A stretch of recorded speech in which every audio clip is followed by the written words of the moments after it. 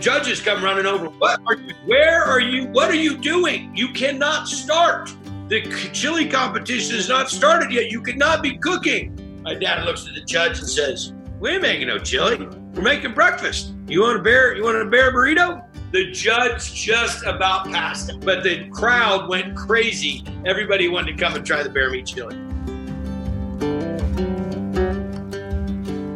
A recipe is a story that ends with a good meal. Author Pat Conroy really knew what he was talking about when he wrote that. And you know what? A story is a good jumping off point for a podcast. Hey, I'm Marty Duncan. You might know me from Food Network Star or maybe from one of my cookbooks. And now I'm hosting a podcast with all recipes where I'm talking to cooks and chefs like my friend Guy Fieri, who I am so excited to have as the first guest on the Homemade Podcast. Guy, of course, needs no introduction, but I'm going to give him one anyway.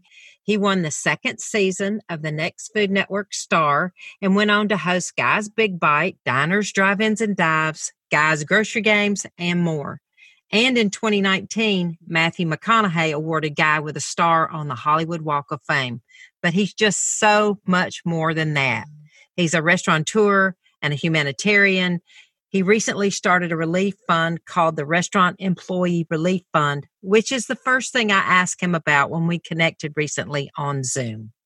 You know, listen, when this whole pandemic started and we were getting ourselves in this situation, I was thinking, like, who can I go cook for? Who can I help? How can I help? I thought, I got to go cook for somebody. Well, in these rural areas of Northern California, we're not major metropolitan cities. We didn't really have a need for that like we're having in New York and LA and so forth. I was talking with my attorney, Riley. I was talking with Hunter, my son. I was talking with Reed, my manager. I'm like, we got to do something. Let's go buy a bunch of gift certificates. Let's go buy gift certificates, keep the restaurants, gift certificates. Let's go this, let's go that, let's go this. And it finally turned into this idea of to do it on a national level, to get money to the employees, to help these restaurants was let's start a fundraising effort. And so I started sending out personal video messages to the presidents and CEOs, CFOs of all the major corporations that are involved in the restaurant industry that have some connection one way or another. And boom, right off the bat, Pepsi came in with $1.5 million.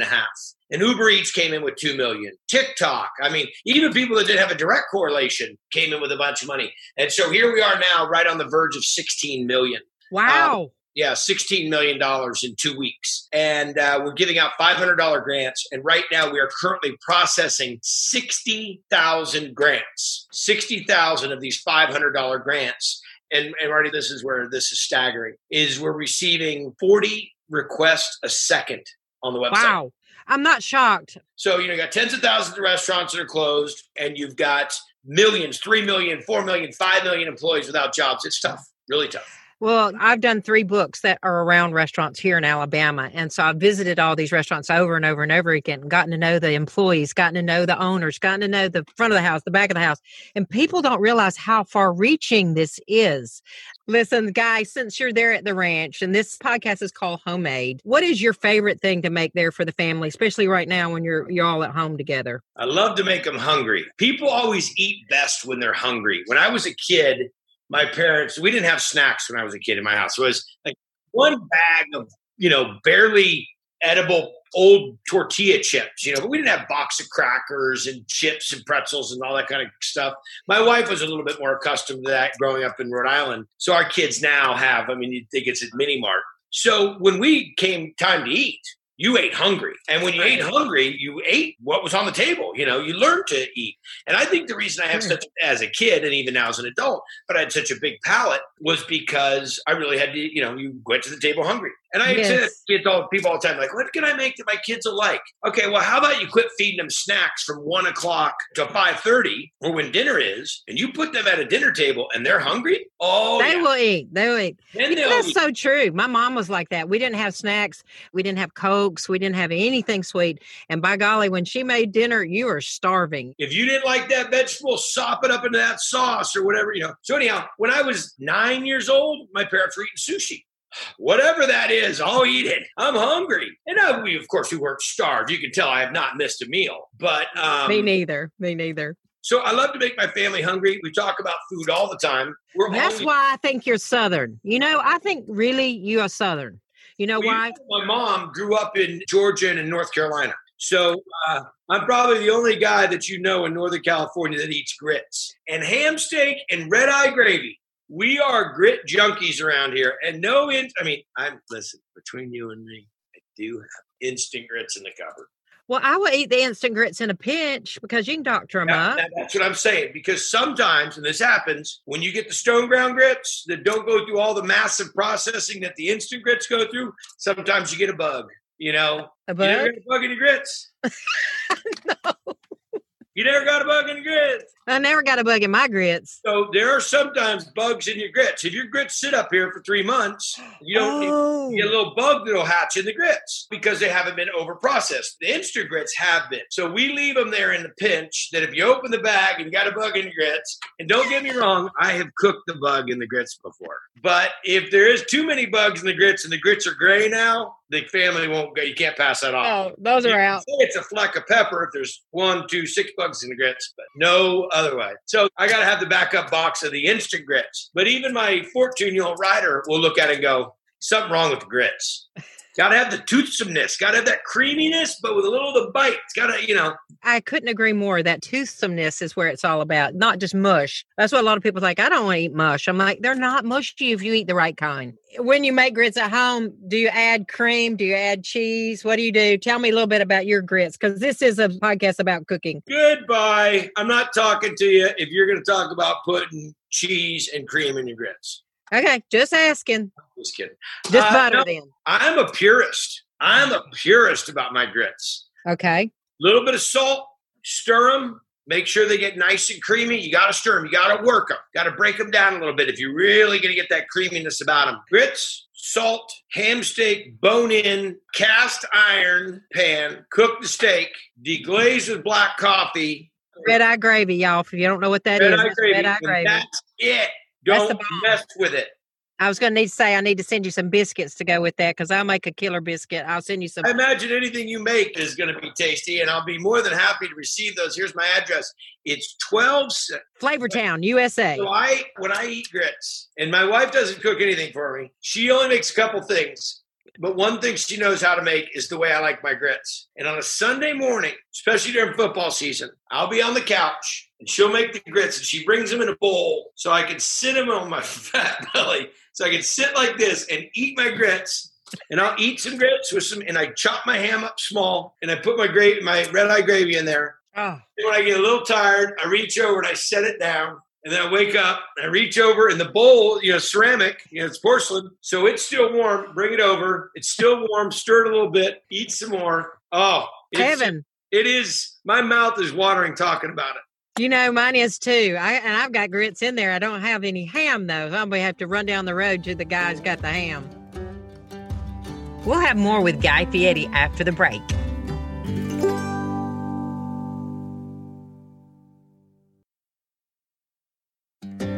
Welcome back to Homemade. I'm Marty Duncan, and I'm talking today with Guy Fieri.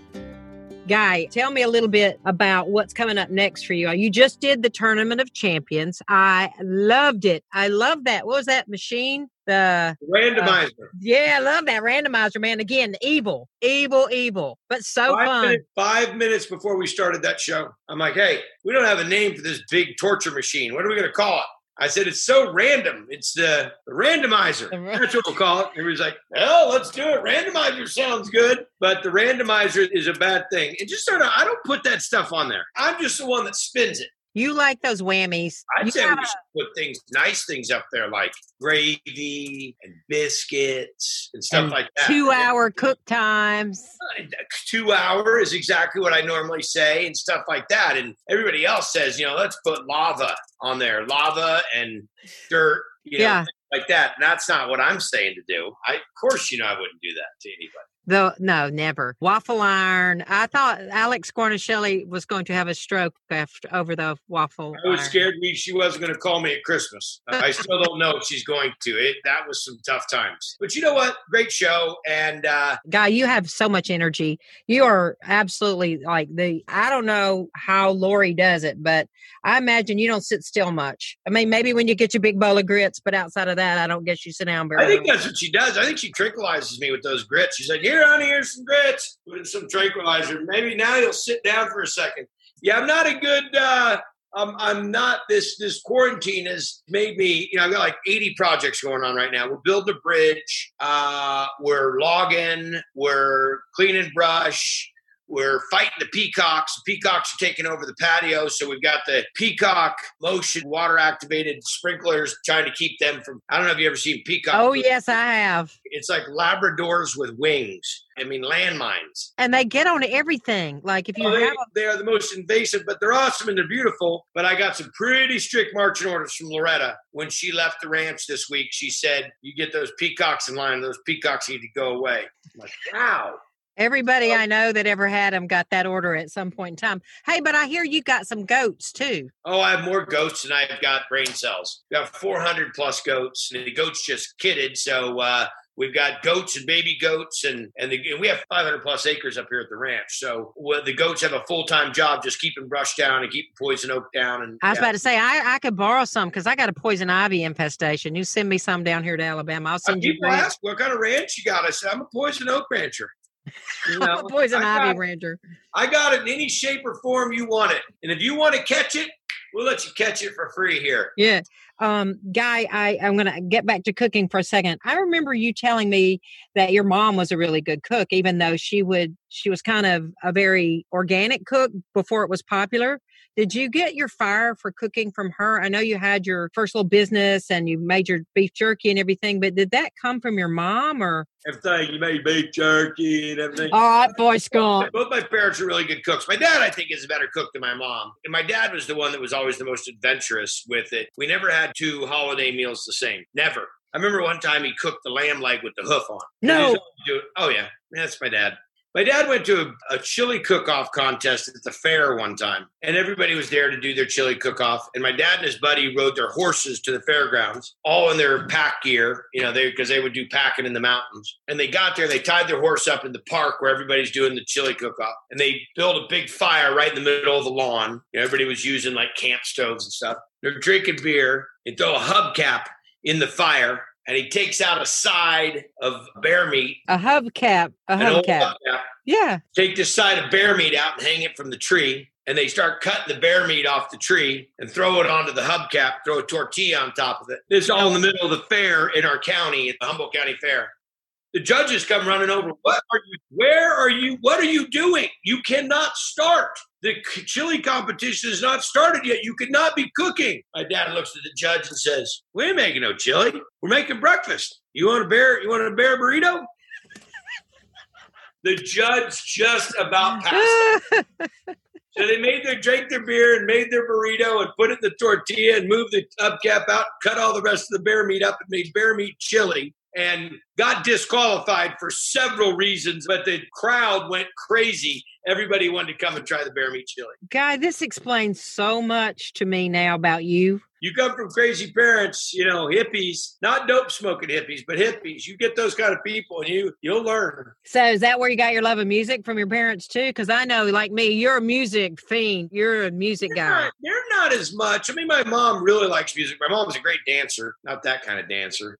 But my mom's a great dancer and loves music, loves Cajun, Zydeco, loves... Oh, me too. Loves it all. Loves country, the whole thing. But I'm eclectic. I love all kinds of music. Anybody that really loves what they're doing, be it food, be it sports, be it art, be it music, whatever it is, I'm usually a fan. I just love to see people, doing great at what they do. Hey, speaking of that, I know you and Sammy Hagar have a tequila company. You're even wearing the shirt. Shameless plug for Santo Tequila. Yeah, I like to hear about it. What made y'all do that? So Santo, the saint of tequila, Sammy, had the great tequila Cabo Wabo. I remember that, yeah. Sold it for $100 million. And does Sammy need a girlfriend or a wife? He's got one, and she's a tough cookie, just but kidding. A great partner. She helps him quite a bit. She keeps Sammy in line. Sammy's a handful. But so Sammy sold Cabo Wabo, and I was a huge Cabo Wabo fan, sold it in my restaurants. And he was telling me about selling it. And I said, hey, if you ever do tequila again, I want in. Okay. About 5 or 6 years went by, and Sammy started Sammy's Beach Bar Rum. And I called him and said, hey, Sam. I said, what's up, Red Rocker? You made this Beach Bar Rum. I thought we were going to be partners. He goes, you said tequila. I did say tequila. I did say tequila. I said, okay, well, call me when tequila happens. He said, all right. So about a year and a half ago, he called me one day and says, Guy Bones. That's what he calls me. Guy Bones. He says, you in? I said, what? He goes, are you in? I said, Sammy, what? He said, are you in? I said, yes, I'm in. He goes, good, we're in the tequila business. Oh, how awesome. So we started out with mezquila, which is mezcal and tequila mixed. And then now we just started our first. This last year we had our Blanco out, and our Blanco is, I mean, it's phenomenal. It's one of the best tequilas I've ever tried in my life. And I'm not saying because it's me. We really got great people. Sammy kept all of his contacts, and he knows so much about tequila, and he's just blowing it up. We got the band together, no pun intended, and we're getting ready to come out with our Añejo and our Reposado here in probably the third quarter after the summer. This pandemic has caused a little bit of a delay, but yeah, we're making it happen, sister. Do you remember when I first met you outside that hotel in Atlanta, and you said, what's your name anyway? And I said, Marty. He said, wait a minute, Marty, and you know parties, did you change your name? And you actually made me show you my ID because you didn't believe me. But you know what's huge with parties right now are tequila bars, like tequila tasting. You know, people, listen, I got to be honest with you. When I was in college, I always thought I was allergic to tequila. I think everybody did. No, seriously. Every time I drank tequila, I broke out in handcuffs. I think everybody did. Everybody did. You ain't heard that one, have you? No, I haven't. That was funny. I just did a big party for a 50th birthday last year down in Fairhope. And we did a big tequila bar, really fancy tequila bar, where we did these beautiful $400 bottles of different kinds of tequila. And it was the hit of the party. They had all kinds of things going on at this thing. Well, you're going to have to try Santo. I'm telling you, sister. I'll put it up against anybody. It's just fantastic. And we're doing it the right way. You know, we're not pushing it super hard. We're not selling out. It's Sammy and I are the owners, and we're just making great tequila. And we just got mentioned in the Rob Report of tequilas, which is a big step. That is. We're in almost every state in the country now. So we're on our way, and we're just going to continue to make awesome tequila. That's the whole goal, is awesome tequila. Do you still make the mezcal? We make the mezquila. Now, mezcal for a lot of people is like drinking a smoky ashtray. You know, it's just really tough. But the nice thing about ours is the mezquila, as we call it, is half mezcal and half the silver tequila, or the Blanco. And it's got a little smokiness to it. It's got a little earthiness to it, and just a clean finish. And I'm telling you, girl, you're going to rock your house with this one. And yeah, a tequila bar is a nice way to pass the time or forget the time. I don't shoot my tequila. I don't put it on ice. I don't drink it with lime. I don't drink it with salt. I just enjoy it. And matter of fact, I have a bottle of tequila that was just sent to me for our Añejo and our Reposado. And this is the weekend. You're kicking off my weekend here in a second, sister. And it'll be time to taste. So, Guy, one other question for our homemade cooks, because, you know, All Recipes is one of the largest food communities of cooks on the web. I mean, I think 60 million or something like that. What advice do you have for all the beginner cooks that are finding recipes to try on the internet? The first time you rode a bike, did you just go 20 miles? Is that what you did the first time? The first time you went roller skating, did you just, the first time you drew a picture of a bunny, the first time that you got in the pool and went swimming, all the times when we first time, second time, third time, we do something, it's not like instant success. And granted, you watch me and Marty and different chefs do something, you're like, how hard could it be? Yeah, it's easy. You know, how hard could it be? And then you go ahead and do it. And you're like, wait a second. It's like me playing hockey. Ice skating looks really cool, calm, and collected. Hold the stick, hit the thing. Like, that's so difficult. You go to swing that, you get off balance, and you fall on your ass in the ice, you know? So cooking is a lot. I think cooking more than anything is timing. Timing is the key. When do you flip? When do you stir? How much time do you let that pan get hot? All these kind of factors of timing. So please don't be so hard on yourself. Realize that not the first time that any great musician picked up a guitar and started to play a song did it go to an album. Okay. Right. So cooking is timing, training, development, growth. I mean, there's just so many facets to it, but don't be so hard on yourself. People are like so devastated. I suck. Listen, Marty will tell you, I'll tell you that time and persistence, get back after it, try it again. And here's another, this is one of my favorite tips. If you're going to make dinner for the family, Don't make Bobby Flay's new recipe, Guy Fieri's new recipe, Rachel's recipe, and Marty Party's recipe. That's like trying to learn 4 new songs for your opening concert. Make a starch that you know, make a vegetable that you're consistent with, and go and get adventurous with your protein, or vice versa. Right. But don't make everything new, because you're going to inevitably burn something, screw something up, and then you're going to get off kilter. So my best recommendation is do yourself a favor and make sure that you have a little bit of experience in some of the things you're doing, and then take one leap of faith. Do you know, I always tell people, listen, everybody loves it when other people cook for them. So just make one thing, and then get the rest. You don't really have to go crazy and make 4 recipes like you said. I think that's the great advice here. Guy, you're so busy raising awareness and money for restaurant workers. What's going on with your own restaurants? I don't know. We just closed 80 restaurants, so we're in the same situation everybody else is. And having restaurants closed and team members without jobs. Right. And that. So we're just looking forward to getting this over with and getting back to doing what we do good or do great. And a big thank you, by the way, to all of our team, all of our restaurants, worldwide, because so many great people working so hard to deliver the food and the style and the energy that we do. And I just feel terrible that this is what we're all faced with. But we're going to get this solved, and we're going to solve it together, and we're going to move on to bigger and better and learn a lot of lessons from this. But in the meantime, everybody stay safe and stay secure and help one another and help your neighbor and order out and get delivery, buy gift certificates for advanced dining experiences, and wish the best, because our restaurant industry is being hit hard.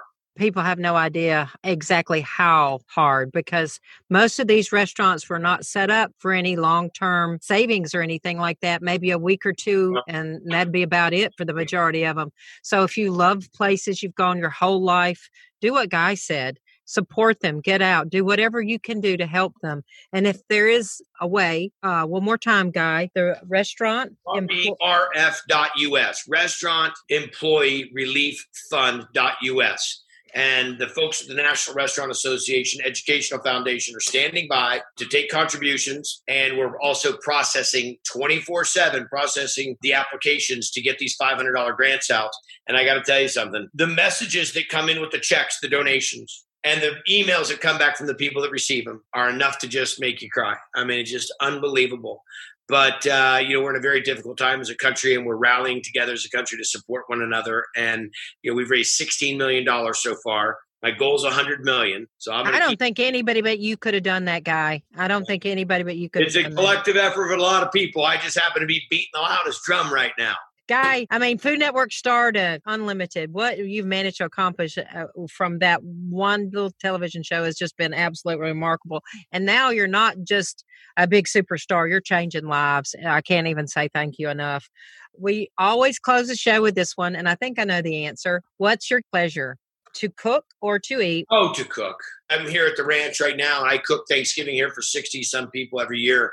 And I sit down and we all stand up and give our thanks. And my wife, it drives her nuts. I won't eat. And she's like, why? And I said, because I just tasted that gravy for the 50th time. I know I rarely eat what I cook, because for that same reason, I've eaten it 50 times while I made it. I've had stuffing till my head's going to fall off. Oh, you just gave it up. You're not Southern after all. What? You said stuffing. We say dressing. If you're really Southern, you'd have said dressing. We don't eat stuffing. What do you do to your potatoes? We mash them. No, you stuff potatoes? That's what I was talking about. No. I was talking about stuffed potatoes. Okay. You get a little redneck out of me. There's some Southern, but cooking for folks and making it's just why you do so well, Marty. And I'm so happy for your show. And I'm really glad that you're sharing all this with people.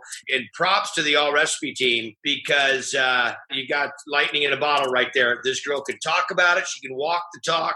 She can throw the party. I so appreciate you being here. You're my hero, and I think you know that, but you're just on a giant piece of my heart. Thank you. Keep doing it, sister. Keep doing it, and congratulations, and let me know when we're getting back together after this hot mess gets done, and thank you, girl. Thank you. What a party. Yeah, what a party. That was my friend and mentor, Chef Guy Fieri. You can learn more about his fundraising effort to help restaurant workers affected by COVID-19 at RERF.us. That's RERF.us.